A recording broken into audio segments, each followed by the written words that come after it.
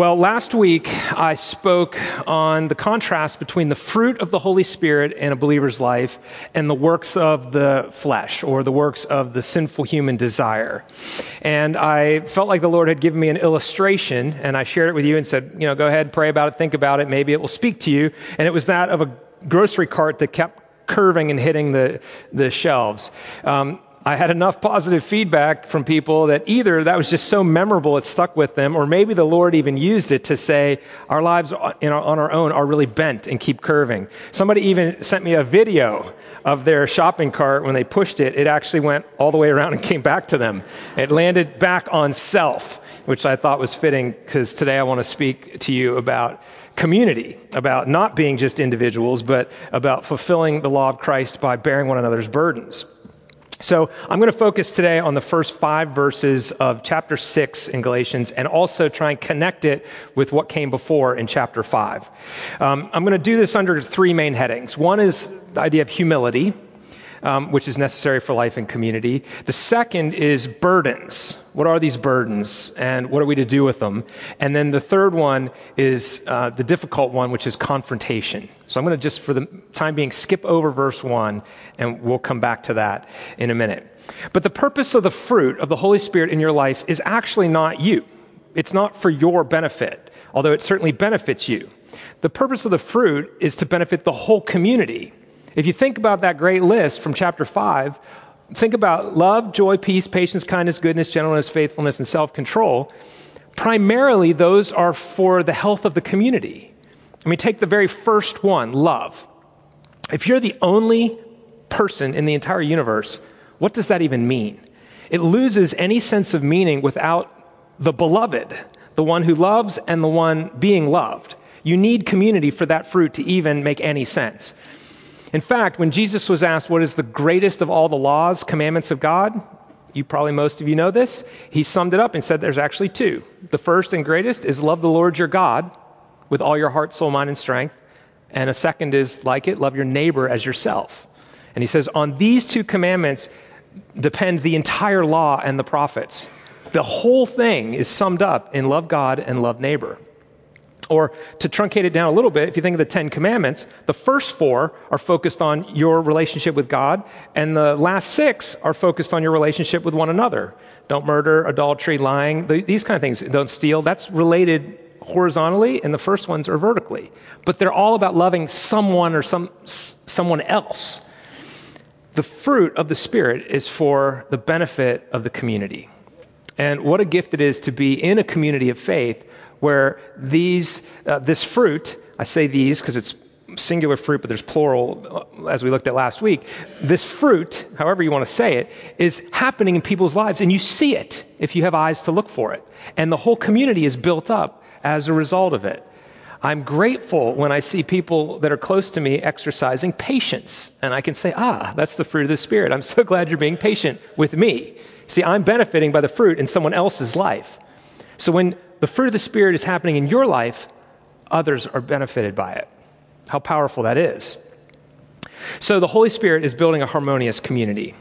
Now back up for a minute and think all the way back to Genesis. When God created everything, he said it is good. As he was creating, it is good, it is good, it is good. And then it was even very good when he created man. And the first time the Bible says something is not good is when he looks and says it is not good for Adam to be alone. Because we are made for community. And Adam was alone, and the animals were not suitable companions for him. As great as it is to have a pet, it's just not a suitable companion for the kind of community that we were made for. Furthermore, we can't adequately express the image of God as we were made without community, because God is an eternal community. Father, Son, Holy Spirit, the Trinity, the 3 persons of the Godhead, don't need us to have community. He, God, it's so hard to articulate this mystery, is an eternal community unto himself. He's always been that. And so we're made in his image, and to have one Adam but not have an Eve, it was not good. So God made Eve, and then it was very good. The point is we were made for community. You're not just for yourself. And even if you might think, boy, I'd really like to get some time alone right now, that's temporary at best. So in punishment, in criminal settings, solitary confinement is a real form of punishment because of what it does to the human soul. Now, as an introvert, if you're an introvert, maybe you're like, solitary confinement sounds pretty good for about 2 or 3 days, and then all of a sudden you'll be really hurting. Think about Tom Hanks in the movie Castaway when he's on an island for like 5 years with no other people. He makes a volleyball and gets a Wilson volleyball and puts a face on it so he can talk to someone because he was going literally insane. As an extrovert, about 6 hours is enough for me to start getting alone, and I'm starting to feel like, I need people. I once drove all the way to Virginia by myself in the car with nobody riding with me and listening to the radio and praying and having silent times. And I was doing everything I possibly could. And when I finally got there, I was having a hard time talking to real people because it was like something had broken in my mind. I needed people to interact with. I was like in such withdrawal just from 14 hours. We were made for community. We were made for one another. It's not good to be alone for a long period of time. Notice something about chapter 6. If you want to grab a Bible, turn in Galatians to chapter 6. It is bookended by the same word, brothers and sisters. The word amen is stuck at the very end, but right before that is brothers, or brothers and sisters, to be inclusive. The grace of our Lord Jesus Christ be with your spirit, brothers and sisters. Amen. That's how chapter 6 ends. And it starts by saying, brothers and sisters, if anyone is caught in any transgression, you who are spiritual should restore him or her. Brothers and sisters, brothers and sisters. The whole chapter is focused on a healthy community, a thriving community, and what that looks like. So remember in Galatians, there was a group of missionaries that had come to the church after Paul preached, and they were saying you have to get circumcised and you have to fulfill the entire law of Moses or you're not saved. Jesus is not enough. You need Jesus plus Moses. This chapter tells us a little bit about their motivation. They were doing it not out of love for the Galatians. They were doing it so they could boast in their converts. He says in here, so they could boast in your flesh, you that surrender to this circumcision. And it was also so that they wouldn't be persecuted for the way that they were living. So if everybody else was living the same way, then there's kind of safety in numbers. In other words, it was all about them and not about love for the Galatians. And Paul points that out in here. They were not building up the community. Now, I want to back up for a minute and talk about the humility that is necessary for community to thrive. And Paul finishes chapter 5 with this verse. Let us not become conceited, provoking one another, envying one another. Conceited and provoking or envying. Now, here's one of the immediate problems in community. The minute you get two people together, there's a temptation to compare and contrast. I mean, it's part of the way the human mind works, just learning and understanding stuff. But I'm going to make distinctions. You're going to make distinctions. This starts at a very early age. How is one student different than another student? The problem is, as people who are bent inward on ourselves, who are sinful, who are prone to the desires of the flesh, it moves to vanity, conceit, one above another, uphandedness. I'm better than you. I feel good about myself if I'm competing and winning.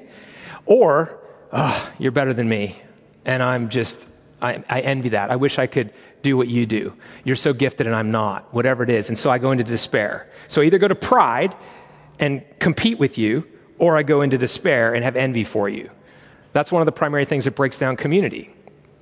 Now, the gospel, in particular, the cross at the center of the gospel, handles that so beautifully, because the first thing it does by saying the Son of God had to die on a cross for our sins, the first thing it does is it brings crushing humility to us.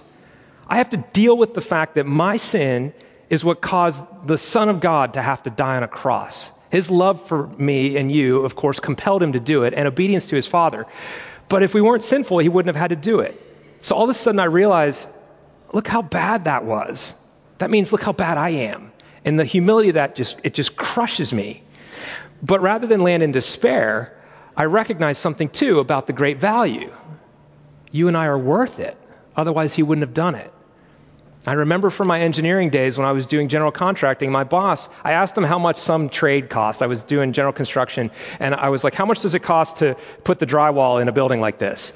And his answer was not so many dollars per square foot. He went, whatever you can buy it for. In other words, if you want to know what something's worth, it's what someone is willing to pay for it. So what are you worth? What did he pay for you? All of a sudden, that crushing humility is matched by unsurpassed love. You are so valuable because he was willing to pay that price for you. So now the humility piece is resolved. I don't have to worry about showing to myself that I'm good enough by being better than you, because I already know I'm valuable because of what he paid. I also don't have to go into despair because you're better than me, because that also has been dealt with on the cross. Both are handled. So I have this humility, and now I can honestly go and say, all right, how do I fulfill the law of Christ? What would he have me do as a response to this loving gospel? Well, bear one another's burdens and so fulfill the law of Christ. Now, what is the law of Christ? I already mentioned he summarized the law and the prophets, meaning the law of Moses and the prophets, with the summary of the law. Love God with all your heart, love your neighbor as yourself. In John 13, he goes a little bit further, and he says, in the upper room, right before he's going to die, he says, I now give you a new commandment, as I have loved you, so you are to love one another. Well, how did he love us? Well, he loved us by dying. John 15 says there's no greater love than this, than someone lay down his life for his friend. And he says, you're my friends if you do what I command you. And he displays for us that kind of love when he dies. And so he's now saying you're supposed to die to yourself so that you can love and serve others. Him first and people second. Love God, love neighbor. The law of Christ is fulfilled in this. Now, if you go all the way back to Genesis again, the very first sibling rivalry happens between Cain and Abel. And it's the same thing I'm talking about here, this conceitedness and this envy. And Abel makes a nice offering to God, and he's grateful for it. Cain does something that's less than adequate, and he gets jealous that God commended his brother. And so God warns him and says, be careful, Cain. Sin is crouching at your door, and it wants to have you. Well, as soon as God supposedly turns his back and Cain thinks he's alone, he murders his brother. And then God comes to him and says, the blood of your brother is crying out to me from the ground. What have you done? Where is your brother? And then he asks that awful question, am I my brother's keeper? And the rest of the book is about the answer. Yes, you actually are. You are accountable one to another. You're not an island. You're not on your own. You're not just individual. As the New Testament says elsewhere, if one suffers, all suffer together. If one is honored, all rejoice together. We realize that we're interconnected. If you do poorly, it hurts others. If you do well, it blesses others. And the same for me. If I fail, it hurts you. If I succeed, it blesses you. That's the nature of community. And I am, in a sense, accountable to you and you to me.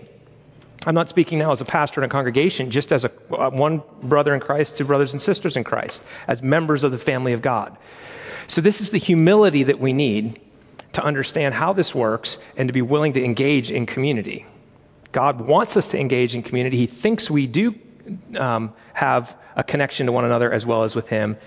And now, what do we do with it? So that was about humility. The second part here is about burdens. Our memory verse, bear one another's burdens and so fulfill the law of Christ.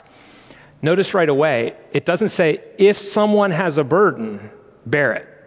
It simply says one another's burdens. It implies something, which is my call to worship this morning. It implies that all of us are carrying a burden of some kind, some greater than others, but we all have a burden in this life. What is yours? Are you in touch with it? Are you aware of what burden you are carrying? And the kind of burdens we're talking about here are the ones that are not meant to be carried alone. Paul does finish the little section I'm on in verse 5 and say, for each will have to bear his own load. Speaking, of course, of judgment at the end of time, you will be accountable for your words, your thoughts, and your deeds, and only your words, thoughts, and deeds. You won't be accountable for my words, thoughts, and deeds on one hand. But as part of a community, if I have a burden to carry and you're not helping, well, that's one of your deeds. You're neglecting to help, and vice versa. So we're supposed to bear one another's burdens.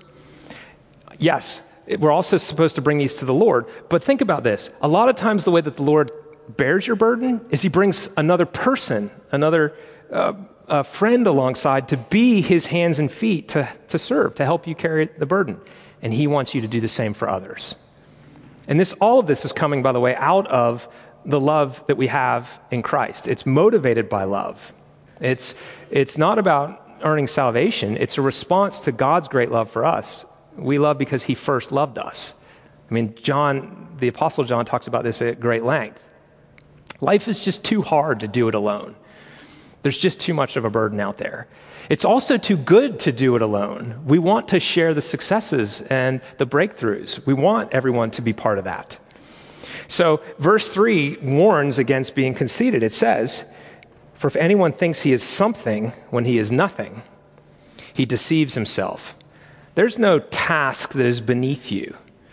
I was humbled one time when I went as a leader with a bunch of students to a homeless ministry in Atlanta, and I watched for 3 hours homeless people go in and out of this bathroom, and who knows what they do in there. And at like 11:30 at night, the leader of the ministry said to me, the other leader who was our female leader, and the 12 high school kids, "Who wants to clean Jesus' bathroom?" I had some really mature kids on that trip, and nobody's hand went up. So I cleaned Jesus' bathroom, and that was a humbling experience. No task is beneath anyone. I didn't get to escape that because I was the leader. It was a task that had to be done, and so I did it. Begrudgingly. It would have been better if I'd done it joyfully. But when he said Jesus' bathroom, not the bathroom of homeless people, it was a reminder of Matthew 25. Whatever you've done to the least of these, you've done it to me. And so that was helpful for me to recognize what this carrying of burdens is all about. Now, the third part of this, there's humility, there's burdens, and the third part, which we don't like, is the confrontation one. I skipped right over verse 1. "Brothers and sisters, if anyone is caught in any transgression, you who are spiritual should restore him in a spirit of gentleness." We would rather say, hands off. I'm not getting involved in that. Who am I? I don't want to judge others. The whole thing. Even Jesus elsewhere says, take the log out of your own eye, and then you'll see clearly to see the speck in your brother's eye. So there is this understanding of helping one another. And it's if anyone is caught in a transgression, we're all transgressors, as we know. We say this every week. That's why we confess every week. We're clear that we cannot escape sin entirely. So it's not going around and being like the sin police person. That's not what we're talking about here. We're talking about somebody caught. They're stuck. They're caught in a specific sin. And the Lord would have us in the church bring the kind of encouraging and gentle conviction to the situation that will help get them uncaught. Now, I'm going to give you some really practical tips about this, recognizing it's a very delicate thing. So the first one is to pray. Don't ever go talk to somebody about a sin without first talking to the Lord about that person, so that you get God's heart for them. We want to make sure we're doing it not because the Bible said I'm supposed to. We're not doing it because I don't like the sin. We're doing it because I love the person, and I see that this, whatever they're caught in, is hurting them. It's stealing their life away. Jesus talks in John 15 about the joy there is in obeying his commandments. When we walk in his ways, we experience a kind of joy. When we get caught in a specific cycle or pattern or specific sin, we lose the joy. So we need to talk to the Lord about that, and then we need to get God's heart for that person, so it's motivated by love for them and a desire for them to have the joy restored to them that this sin is stealing. And then we need to do it gently, as it says here. And what gentle is a sliding scale, I understand, based on personality and whatever. So you'll have to think about, what does it look like to be gentle? But it also says, be careful. Right here he says, in a spirit of gentleness, keep watch on yourself, lest you too be tempted. So that's where the humility piece again is needed. It's like, if I'm going to speak to somebody about something they're caught in, I have to go in recognizing that it is only by the grace of God that I'm not right where they are. And I could easily do something worse or the same thing or something different. And so if I was caught in sin, I would really want somebody to help set me free from it too. Somebody that would do it prayerfully with a heart of love for me and in gentleness. So I actually wrote down how I might say this. And I've done it before. I would probably say it with very slight, the possibility, a language of suggestion. I might I'm not sure you're thriving in this particular situation, and I'm wondering if God's joy is being stolen from you because of that thing that's going on. Are you willing to talk about it? You can't force somebody to change, but you can help them see that you see it and that you're willing to talk about it. And if they recognize that you're a person who also is aware and in touch with your own brokenness, then there's freedom. There's a kind of grace there. You're not coming in as somebody who's going to break down on them with like rules, right? You're doing it in a spirit of gentleness. And so the whole community is built up. If that person is restored and done gently, it's a really great gift. The word here in this passage that says restore is often used in the ancient language in the medical arena for like setting a broken bone. You got to get that bone back straight and then it will heal correctly. Something that's broken that heals wrong is always wrong.